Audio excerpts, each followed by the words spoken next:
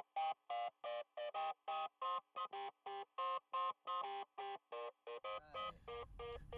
we need to can we just talk softer so people over there can't hear us, or do we need to I don't know. We're in a park right now. yeah? This is JJ and Michael from Michael and the Bear. Yo, everybody, how you doing? It's a beautiful day. Where there's a sunset behind me. Beautiful, It's quote unquote. It was 110 degrees today in Los Angeles, so we decided to come outside because we both live in 100-year-old places that have zero insulation and are hot as balls. Yeah. So, But it's really, really beautiful. And Yeah, we're it's here nice. to talk about the world of cryptocurrency. and Yeah. blockchain. Welcome. and all our tokenized assets. So first off, we wanted to talk about crypto evangelists and how, I personally feel like I have to be one, and JJ was talking about how he was with his dad and he has to be one too, because we were both back near family for 4th of July, and with the holidays, looming, I know a lot of people in the past year have been forced to talk to their parents or their friends about cryptocurrency, and they just look at you with a blank face, and you're like, they think you're in some kind of Ponzi scheme, or they think you're stuck in some kind of cult or something, and so Yeah. How do you talk to your friends and family about crypto that don't know anything about it?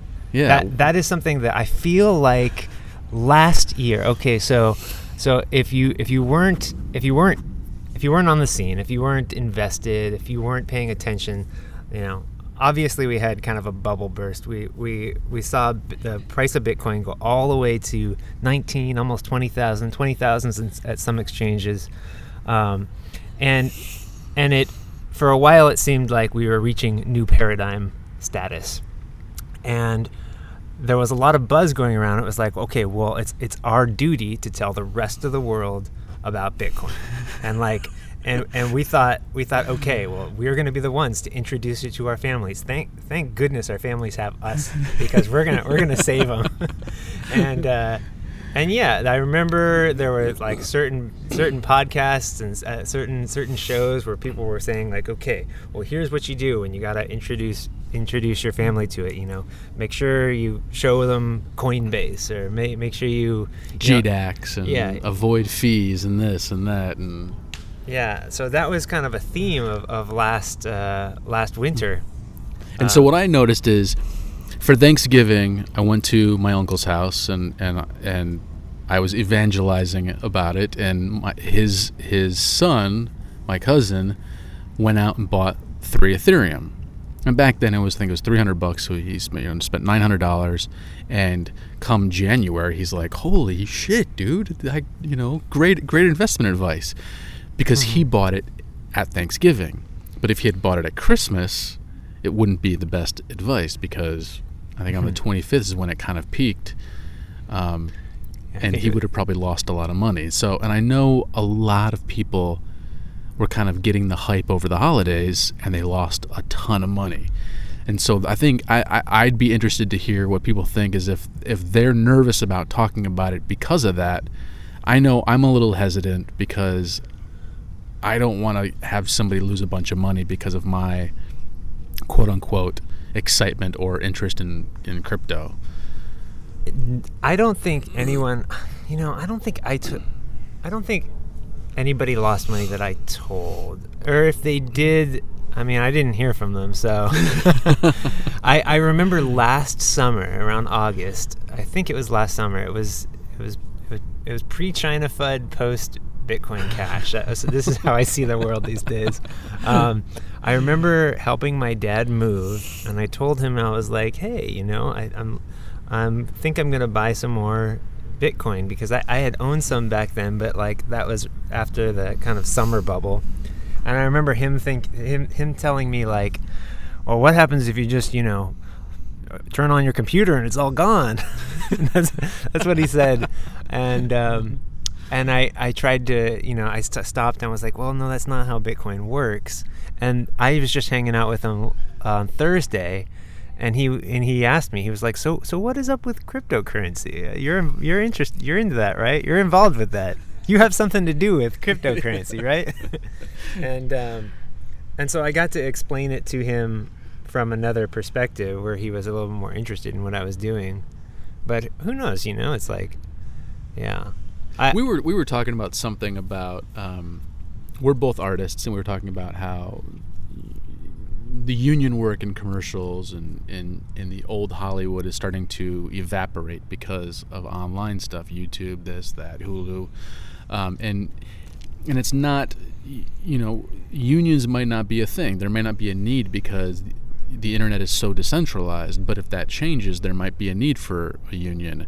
But we're talking about tipping points, and I think that we're starting to come to another tipping point again, where people are starting. We've reached the bottom for so long now. We've consistently bounced off this 56, 57, 5800 number so many times now that I think people are starting to get a little more interest in it, and I'm wondering if we're getting that tipping point again, where people are starting to ask questions about it again.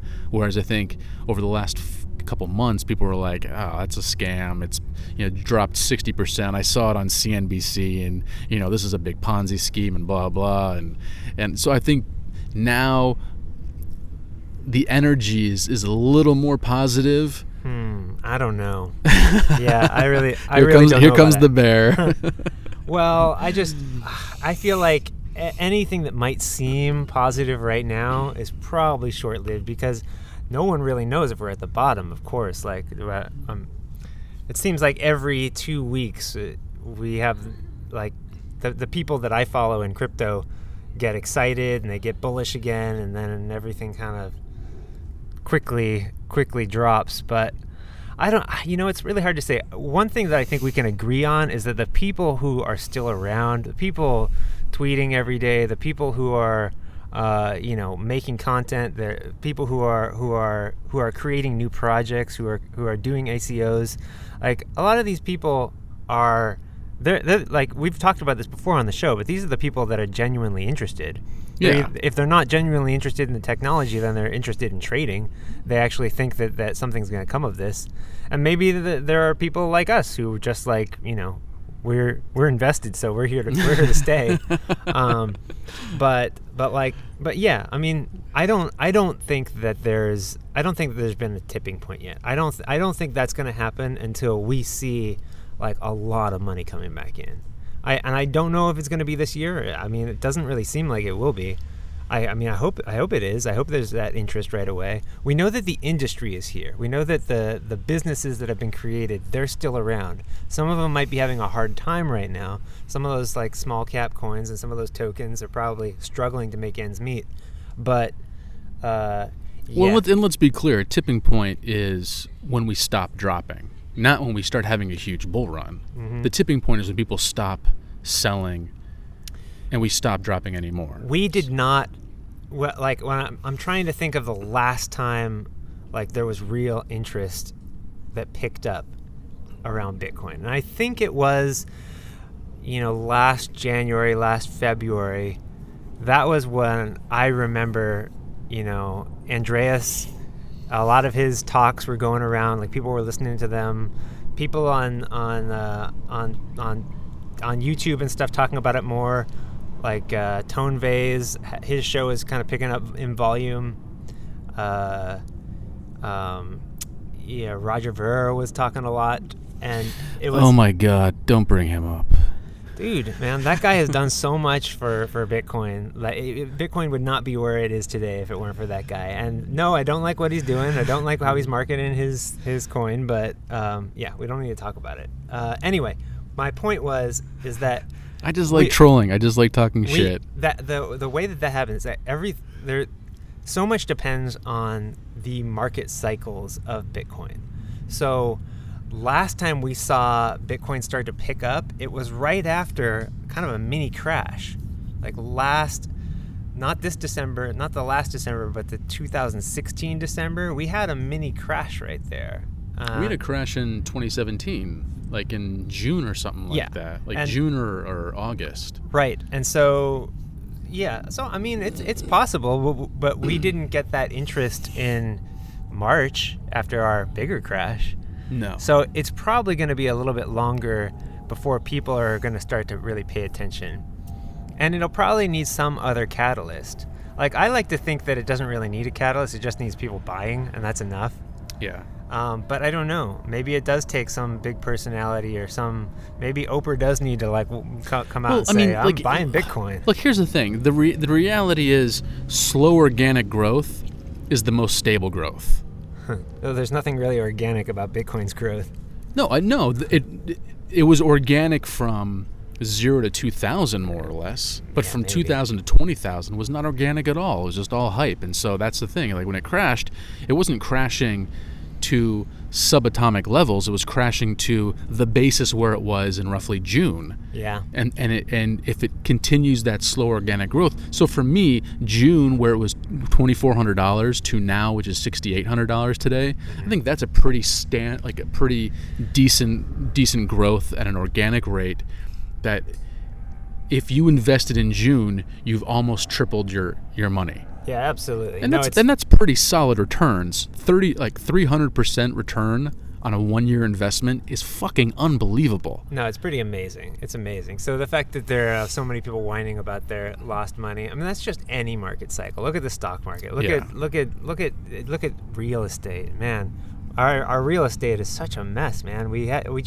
I felt like the 2008 crash was just a couple years ago. Yeah. And we're about to have another one. London is already going through it right now. Yeah. I think the London housing market is officially on its way down. But yeah. Fingers crossed, LA and New York are next. Well, I guess San Francisco first. We need that because that's a shit show. Yeah, I don't know what's going to happen there.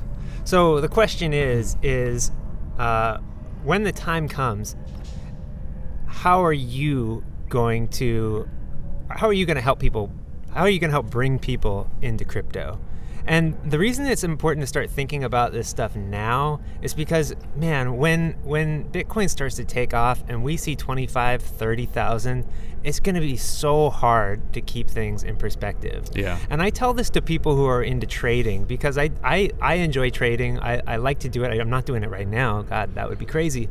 But what I tell people who are interested in learning, it's like, well, learn now and learn trading with very, very little amounts, or learn paper trading, because the habits that you pick up now when the volatility is barely there, these are the habits that you're going to rely on when there's that euphoria, when people are going crazy thinking, oh, this is the new paradigm, everything's going to change. So you really have to think about how you're going to be an evangelist, because we have no idea what it's going to be like when Bitcoin hits $100,000 or whatever. Yeah. Like, we're not going to have the time to get together and say, okay, well, here's the plan. Here's what you should say to your family and friends. It's just going to be a blitz. Or find a really good group that you trust. Like me and JJ, I brought JJ into a Facebook group I'm in. And one of the main guys is just great head on his shoulders. And every once in a while, he'll just, he'll bring everybody back down to earth and be like, hey, just remember, every time you do a trade, put in a stop loss.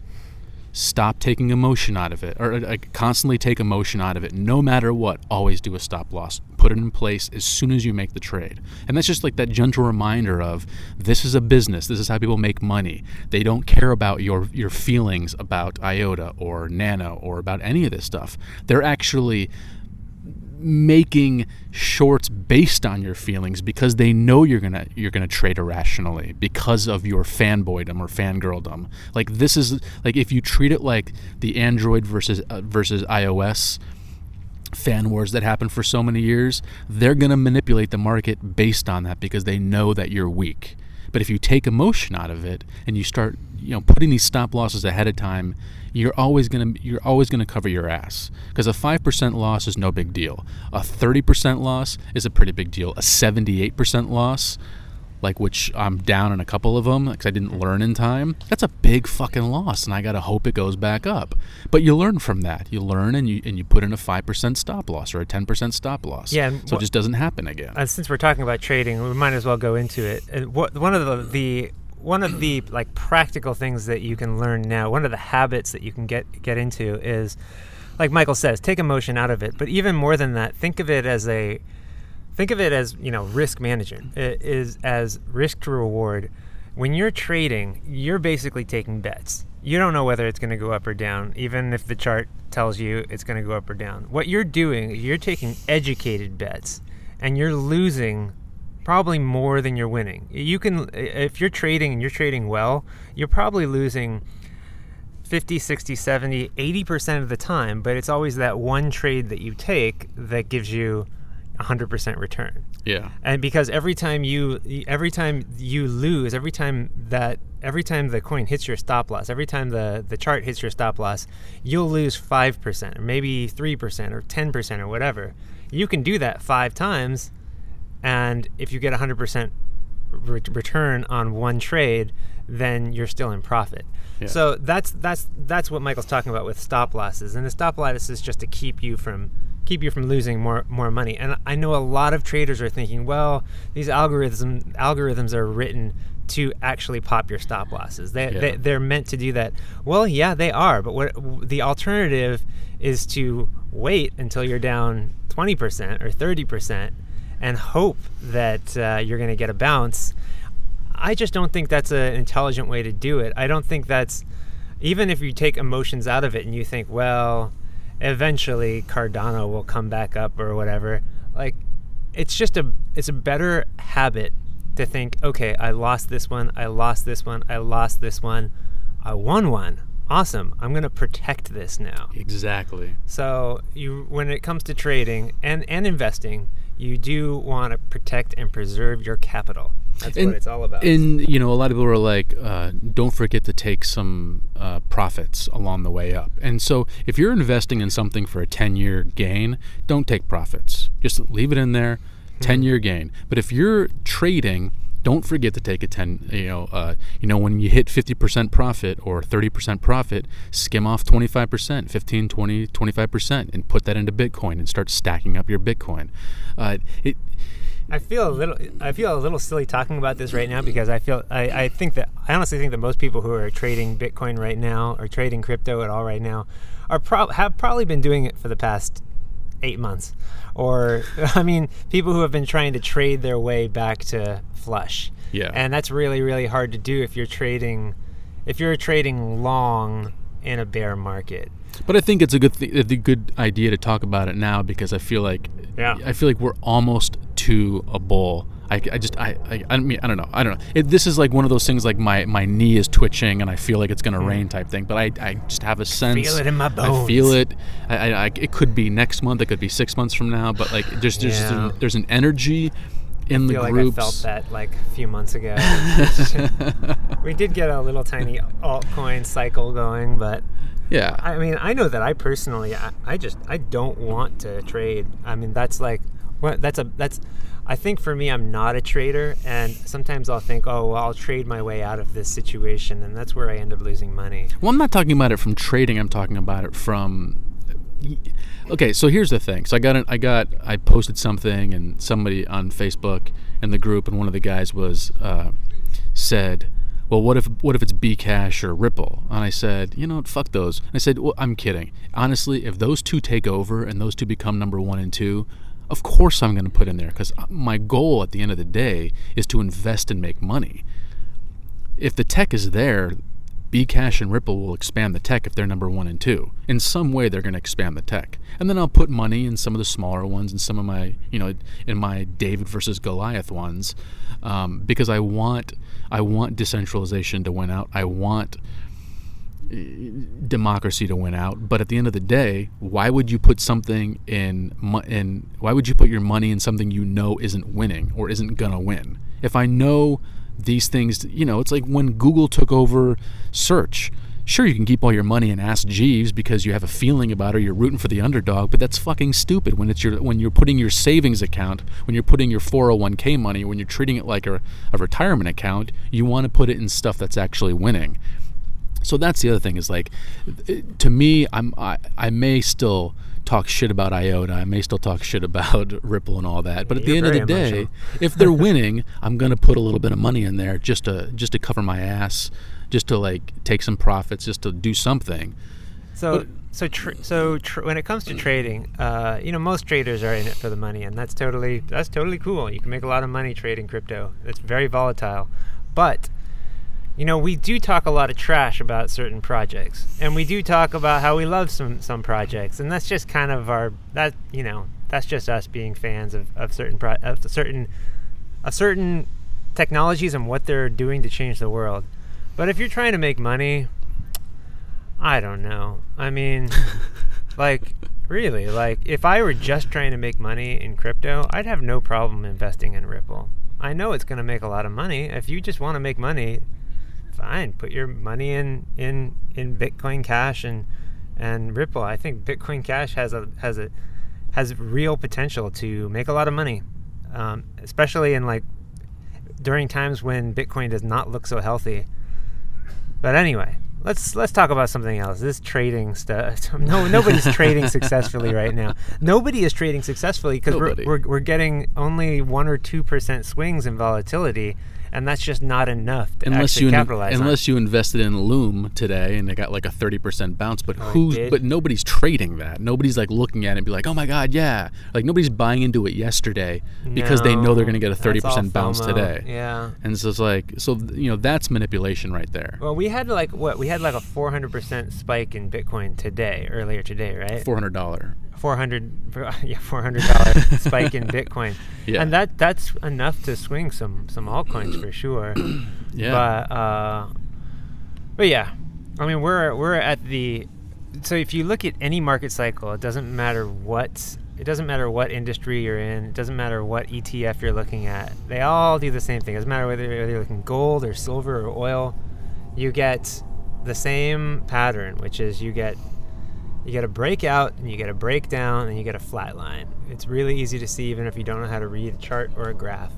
And right now, we are very, very obviously at the flat line, which is really nice to see if you're a perma bull and you're like us and you know that Bitcoin is going to be worth something more in the future, because we're there. I mean, we could have another year or two of flat line. Yeah.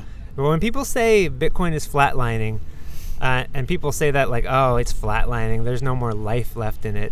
No, anybody who's been around Bitcoin for the last year or 2 or 3 or 4 knows that flatline is oh, that's great. Yeah. We want the flatline, because what comes after flatline? Breakout. Yeah. So we're waiting for that. Yeah. And the thing you got to remember about Bitcoin is if it drops down to 5,000, that's still only a 3% loss. Oh, I know. It's nothing. I know. I see people on Twitter and Facebook all the time saying, "Oh, I'm not sure if I should put my fiat in now or if I should wait for, 5,000 or 4,000." I'm thinking God, man, anything under 10,000, and you're gonna look back and think, "Oh, yeah, that's great." I mean, I was buying. I haven't bought any Bitcoin for a while, but I was buying at 8,000 and 7,000. Yeah, I've put in a lot of money under 10,000. I ran out of money to put into it. I'd be buying more right now. I wish I waited longer, but it's you put it in and you think long term. You don't think short term. So the reason we're not in a studio today, we're out in the park. Yeah, we live here now. At least until 20,000. That's our tent right there. All right. So what else do we have on the agenda? So I have, we're both artists, and I do some producing, and I had a great idea for a crypto movie, a futuristic crypto movie, and I threw out into the Facebook group. Music. I said, "Hey guys, what's a great? Are there crowdfunding platforms yet in crypto?" And they're all like, "Oh, just use Kickstarter, this and that." I'm like, "This is a $10 to $20 million project. This isn't a Kickstarter project. People don't invest that kind of money, or that's the thing. It's not even investing. They don't donate that kind of money for a project that has no IP. So it's not like Veronica Mars doing a new movie or something like that, or Super Troopers 2 that already has a fan base. This is brand new IP. It's just a story. People aren't usually putting in that kind of money. So JJ and I, started kind of bouncing the idea back and forth in the group about creating some kind of new crowd. And it can't be crowdfunding, but we're using a security token or something like that, or even just an ICO where people can invest in the movie and then maybe get buybacks if the movie's successful. Just like, a product has a successful launch and the price goes up. Well, if the movie does really well, the token price goes up, and with the profits, we would buy back those tokens at an increase. So it would have to be, I guess, an SCO, a security token. Yeah. If you're talking about profits. So when Michael first mentioned this on Facebook, I responded. I don't remember exactly what I said, but I was actually kind of joking when I said, "Yeah, why don't you just, make a token to fundraise the film?" I was like, and Michael was like, "What would the token actually be used for?" And I said, "Buy popcorn or something stupid like that." And the thing is that Michael was taking me seriously, and when he started taking me seriously, that's when I was like, "Oh wait, hold on a second. Like, the reason that the SEC needs to step in now and start asking the question of what actually is a security, what is expected when you invest in a token, is because it's so easy to buy crypto, because it's so easy to invest in cryptocurrency without even knowing what it does. With just hearing that it does something cool or that it can make you a lot of money, this could, in my opinion, change all fundraising forever. Because up to this point, we haven't really had a way for the average person to fundraise besides charities, besides word-of-mouth fundraisers, and Kickstarter or GoFundMe. Kickstarter was very revolutionary, and it was also very disruptive. It was something that came in and said, like, you don't need a major record label to fund your record. Now we can do it by just asking all your friends and all your friends of friends. Exactly. You don't need to have investors to build that, stadium, or build or to make that film happen, or to do all of these things. Like, you don't even need a bunch of people to, you don't need a bunch of your family members to pitch in on a gift. We'll ask the entire world. Yeah. And we'll get that, that kid in the hospital to Disneyland, or whatever he wants to do. Because right now, to invest in a movie, you have to be an accredited investor. And that's bullshit. I think that the reason that they have these laws for accredited investors is because the people who made those laws don't want people investing, and they justify it by saying, well, people who don't have the money don't know how to use money. And that's really offensive to me. That's not 100% true. So in filmmaking, a lot of mafia and gangsters were taking their illicit gains, putting it into a movie, and kind of laundering the money that way. So it was kind of like just to know who it is, but also to protect some people from being taken advantage of by Hollywood producers and say, hey, I'm going to make this big movie, and they just walk away with your $1 million. That is saying those people who don't have experience investing, those people who don't have as much money, they're going to get taken advantage of because they don't know how to use their money. Yeah. And that's what's offensive to me. It's the government saying, oh, you're not very good with your money. That's obvious because you have so little of it. Yeah. So we're going to tell you what you can and can't do. And if they instead just had proper regulation in place for the company that was asking for the money, and they had a watchdog on those companies versus just putting a paywall against small-time investors, and said, instead of us doing our due diligence on making sure this company's legit, we're just not going to let you invest in it at all. Yeah, and that's just lazy, first off. And so when Kickstarter came along, all of a sudden it was a way for the average person to invest in a project or invest in whatever. It's not investing, though. It's donating. I'm sorry.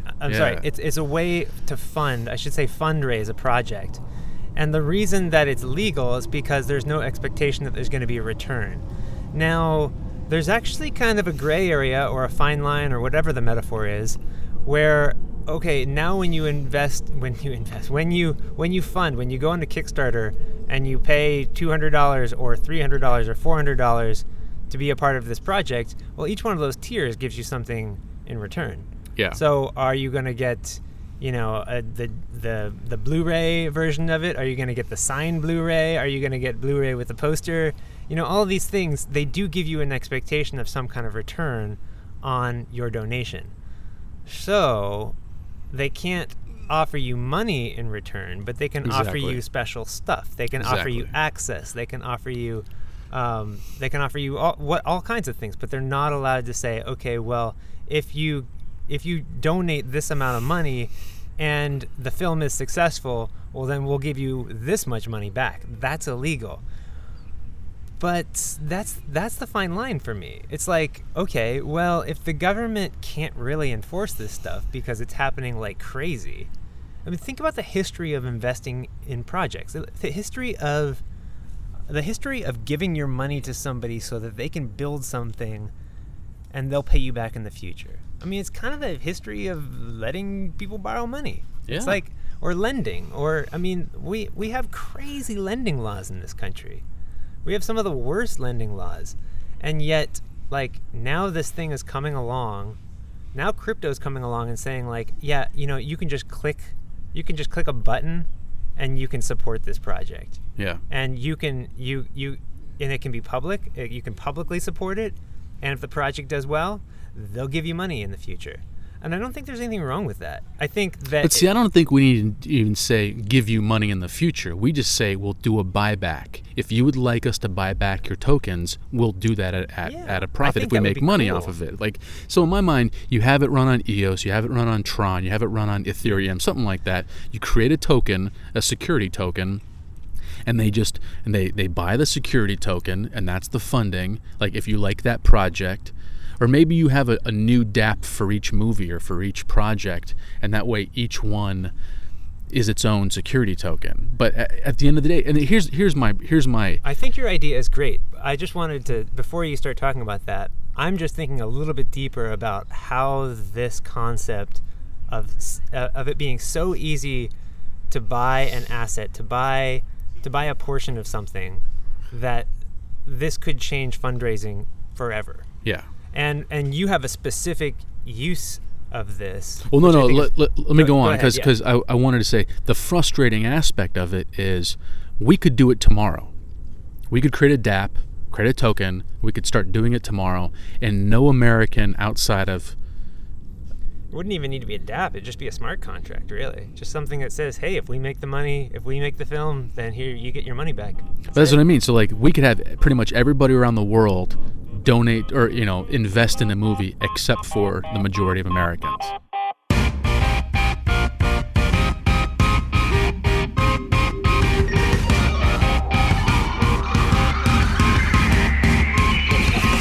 We wanted to get your opinions on evangelism and donating versus investing in projects through crowdfunding.